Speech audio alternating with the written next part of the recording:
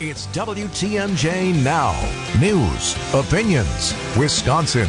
Everything you need to know in the Badger State and beyond. Here's your host, Steve Scaffidi. Hey, good morning, everybody. Welcome to the 11 o'clock hour here on WTMJ Now. Last time I saw this individual, I was emceeing an event. I think it was House of Harley.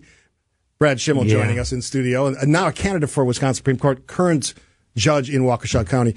Your band was playing a House of Harley event. Yeah, we play every year for the Concerns of Police Survivors ride. That's a cause very near and dear to my heart, and my bandmates always volunteer to play that one. And, you know, my bandmates also volunteered to play last night at our big announcement. I saw that. You were playing. Yeah, absolutely. Yeah, so we'll get to all the serious stuff, but I'd like to start in more of a fun discussion. So how did you start doing that?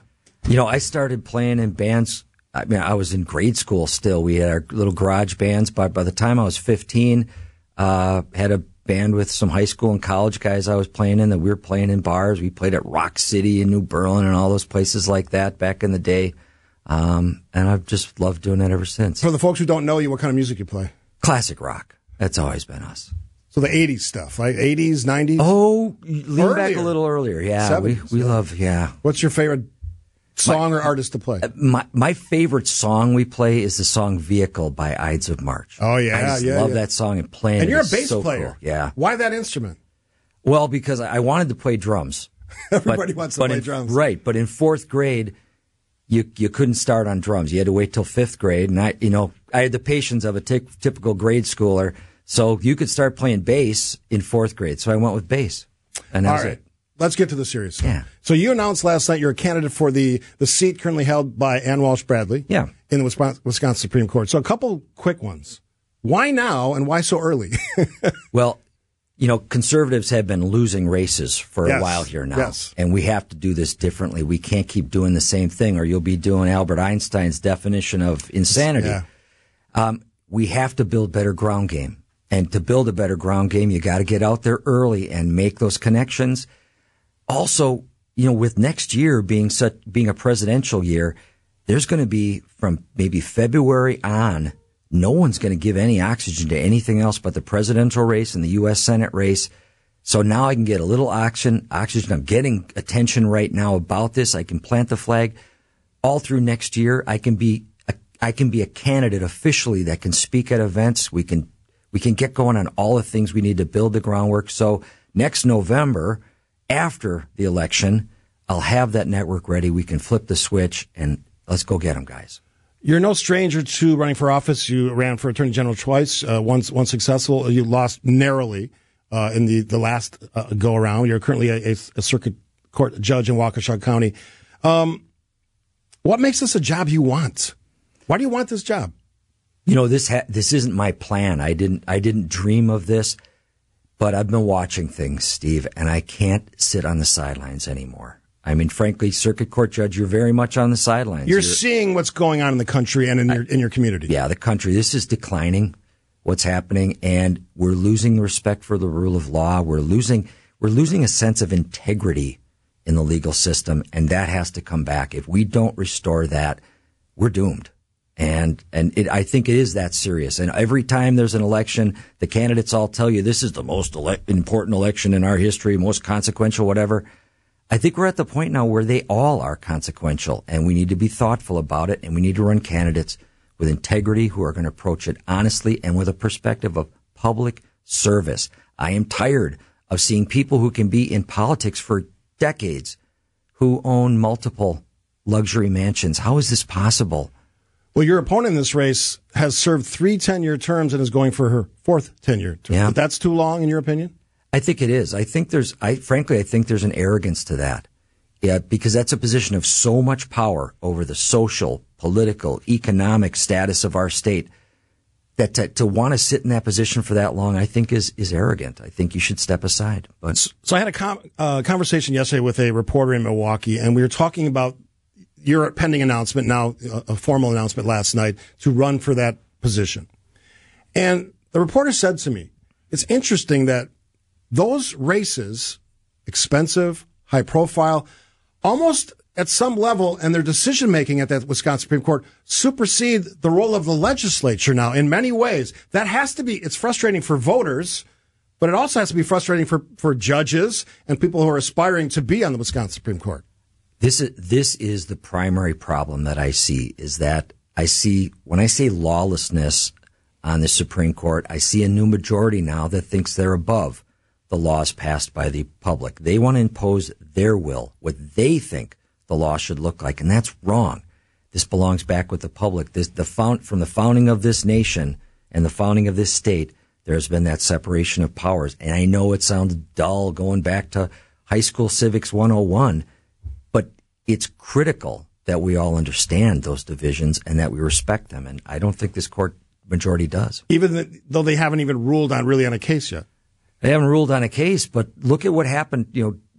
Before they were even, the newest liberal justice was even sworn in. The day before, they met secretly, and I would argue illegally, to make a decision like firing the state director of state courts.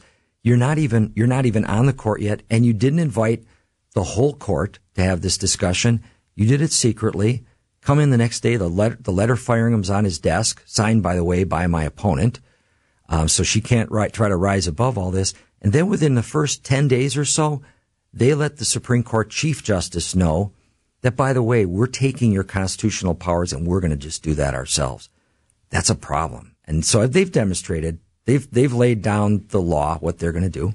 You're going to be asked about this a lot, and I'm going to ask you the question as well. So public comments during a campaign. Our newest justice in the state of Wisconsin, Judge Janet Protasiewicz, has been embroiled in this, some would say, controversy about things she said about specific things like abortion, redistricting, all those cases that current court may decide. Will decide. How do you as a candidate, and you're a judge, so you know the law pretty well, and you were a former attorney general, which gives you another base of knowledge and experience. How do you decide what's too much, what's appropriate, and what goes across that line? Well, first off, she's not the first to get caught doing this. I mean, one of the other ones was caught in a recording to a California audience, of all things, promising to strike down Act 10 and other reforms that were passed by the Republicans years ago. And by odd coincidence that now we've got another lawsuit filed to try to strike down 2011 Act 10. This thing's been litigated heavily already. What's the balance? You know what? Wisconsin voters do deserve to hear about the values of a candidate for office. They deserve that, and we should share that honestly with them. But the problem is some are conflating values with personal opinions. I understand the difference. Values are integrity, honesty, things you really do stand for. My personal opinions have no role in the decisions I make on the bench. That is another arrogance as a judge, to think that your personal opinion is more important than others. This, like some other positions in the state, are supposedly nonpartisan positions. Do you think that ship has sailed? Are these partisan elections? They are. I mean, they've broken down that way. You know, there's a difference between being a political conservative and a judicial conservative. They mean different things. But these days, you've got to get your grassroots support from somewhere. And it's really broken down to the conservative candidates end up with turning to the Republican Party for that grassroots support, and the liberal candidates end up with the Democrat Party for that. It's become that way. I don't think, as you say, I think the ship has sailed. I don't think we're bringing it back. Let me ask it this way. You're going to be going to a lot of events, campaign events, and invited to a lot of things. Is there a line that you won't cross of something on the conservative side that you wouldn't go to because it's too partisan? Is there a line, do you think? Yeah, absolutely. I promise everyone that when you come into my court, whether in the circuit court in Waukesha or on the Wisconsin State Supreme Court, you come there, you have a fair shake. I will read the briefs, I will listen to your arguments, and then I will research the law and see what the right answer is based on the facts and the law, not my personal opinion. No litigant will come to court in front of me and know that they've already lost when they first walk in the courtroom and see who's presiding. Judge Brad Schimel joining us in the studio, a candidate now for Wisconsin Supreme Court. I'm going to ask you about the last candidate who ran that didn't win in this Wisconsin Supreme Court. And something he told me, I want to get your thoughts on this. Brad Schimel joining us in studio here on WTMJ Now. Great guest in the 11 o'clock hour here on WTMJ Now, Judge Brad Schimel, now a candidate for the Wisconsin Supreme Court. So I interviewed Justice Daniel Kelly, formerly of the Supreme Court, about 4 or 5 times, and I always used to ask him about the law and the Constitution.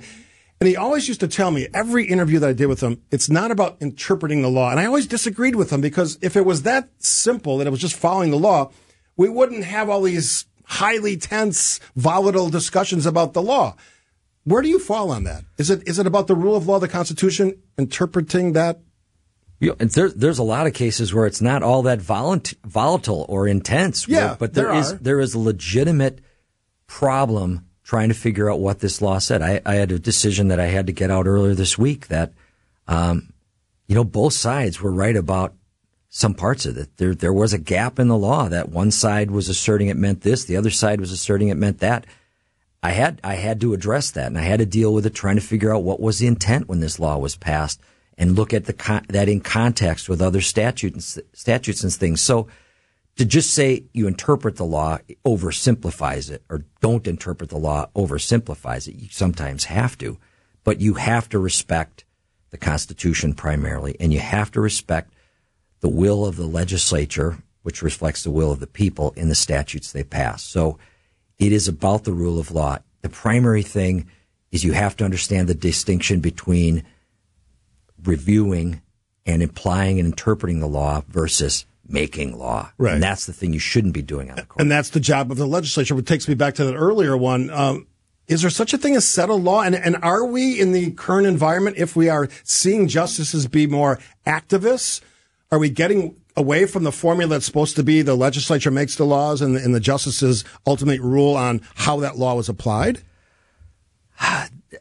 There is such a thing as settled law. Absolutely. There are things that are established, but you can look back, years ago, Brown versus Board of, there were decisions that sanctioned discrimination.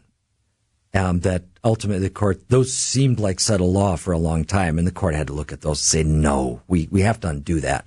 So absolutely things can change that way, but it shouldn't be because of the will or the whim of who's on the court, or because somebody licked their finger and checked the political winds. There should be respect for precedent. There should be things settled, because otherwise you don't have stability. And without stability, think about it from the economic perspective, that somebody who's going to, who's operating a manufacturing business in Wisconsin, they've got to make decisions about, do I hire more people? Do I expand my production? Do I move to another state? All those things.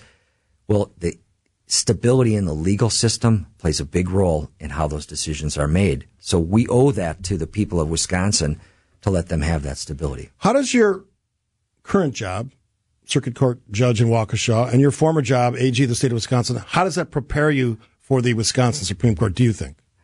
Well, for both of them, I have had to spend time diving into exactly what does the law say, and where that sometimes that's unclear. I've had to dive into what was the intention, why was this passed, how do we interpret effectively what this means, and then apply it faithfully to the way the law was passed. Both of those jobs, I've done all that, but also both of these jobs, I've had a chance to build relationships, to learn what the public wants, and it doesn't mean they're whims, but it's what's important to them. Because if you're going to be a public servant, you have to know how best to serve the people that elected you there. When you were a young man, did you know that you're going to be a public servant? Is that something you aspired to, or did you have a different plan? No, even as far as the early part of law school, I thought I was going to go be a lawyer in a big firm and make money. The year I started law school, LA Law premiered, and maybe a lot of your listeners won't even know what that was. Anybody who's our age, well, I'm older than you, but they know that show. It was a huge hit, and it seemed like everybody was going to get rich, drive expensive cars, all your clients were going to be gorgeous, and they all wanted to date you, which very, very unethical. Yes. But that was the image. I wanted to go get a job in a big law firm and make money. And then one of my law school professors suggested to me, you should look into the prosecutor internship program. And so I did an internship in the Waukesha DA's office, my third year of law school. That internship gave you the chance to be in court. I tried 7 jury trials before I ever graduated law school. Wow. Under some supervision, but I tried those cases and I fell in love with it. I knew that working with law enforcement, working with crime victims, working to try to make the community safer, that was the way for me. And I never looked back. I know we got to let you get out of here, but the couple of the big questions I have to ask you. So the current court is going to be looking at issues like abortion, redistricting, Act 10. It's hard to look ahead to 2025 or beyond, but do you think those issues will still be relevant in that period? Those cases might be decided by then, but I think the issues will still be alive. But I think the bigger issue is this thing I've talked about already, is how do they decide the cases? Do they decide that based upon their will and what they want personally, or do they decide it based upon a faithful application of the law and the Constitution? To that point, do you think the current liberal majority has already decided those cases? I think on the campaign trail, some of them said they have already. Yeah, and that's a mistake. It's one thing to talk about your values, but you, as a jurist, you should always know that until the case is argued, you don't know what the end, you don't know. Frankly, there's many cases where I don't know what my ultimate decision is going to be, or my earliest impressions aren't the way the case ends up because somebody persuaded me because I still had an open mind to hear it. We tell every jury, as soon as we swear in that new jury, we instruct them, you are not to begin talking about this case with anyone, even amongst yourselves, and you are to keep an open mind until you hear all of the law and all of the evidence, and you finally go back to deliberate. That's the first time that you can start forming opinions about this case. We tell that to every single jury. No judge or Supreme Court justice should think they're above that rule. Last thing for you. Justice Kelly ran a race and he lost by a significant margin. How will this race be different than that one? Well, I'm getting in earlier, and I'm going to work hard to not have a primary because that primary was damaging. And frankly, that's been harming conservative candidates, both political and judicial races, for years now. But I'm not anointed here. I don't get to not have a primary. I'm going to earn that by outworking anybody else. I had to do that when I ran for Attorney General, too, because that was an open seat. There were other people who wanted to run for that, but I got involved. I got in early. I worked my tail off, and I made sure that I could demonstrate to those other potential candidates that I'm the strongest candidate and I'm the best suited to possibly win this thing. So that's how I'm going to do it. Judge Brad Schimel, candidate for the Wisconsin Supreme Court in 2025. Thanks for coming in. I appreciate you taking the time. It's great to see you. Absolutely. We'll take a quick break here on WTMJ Now.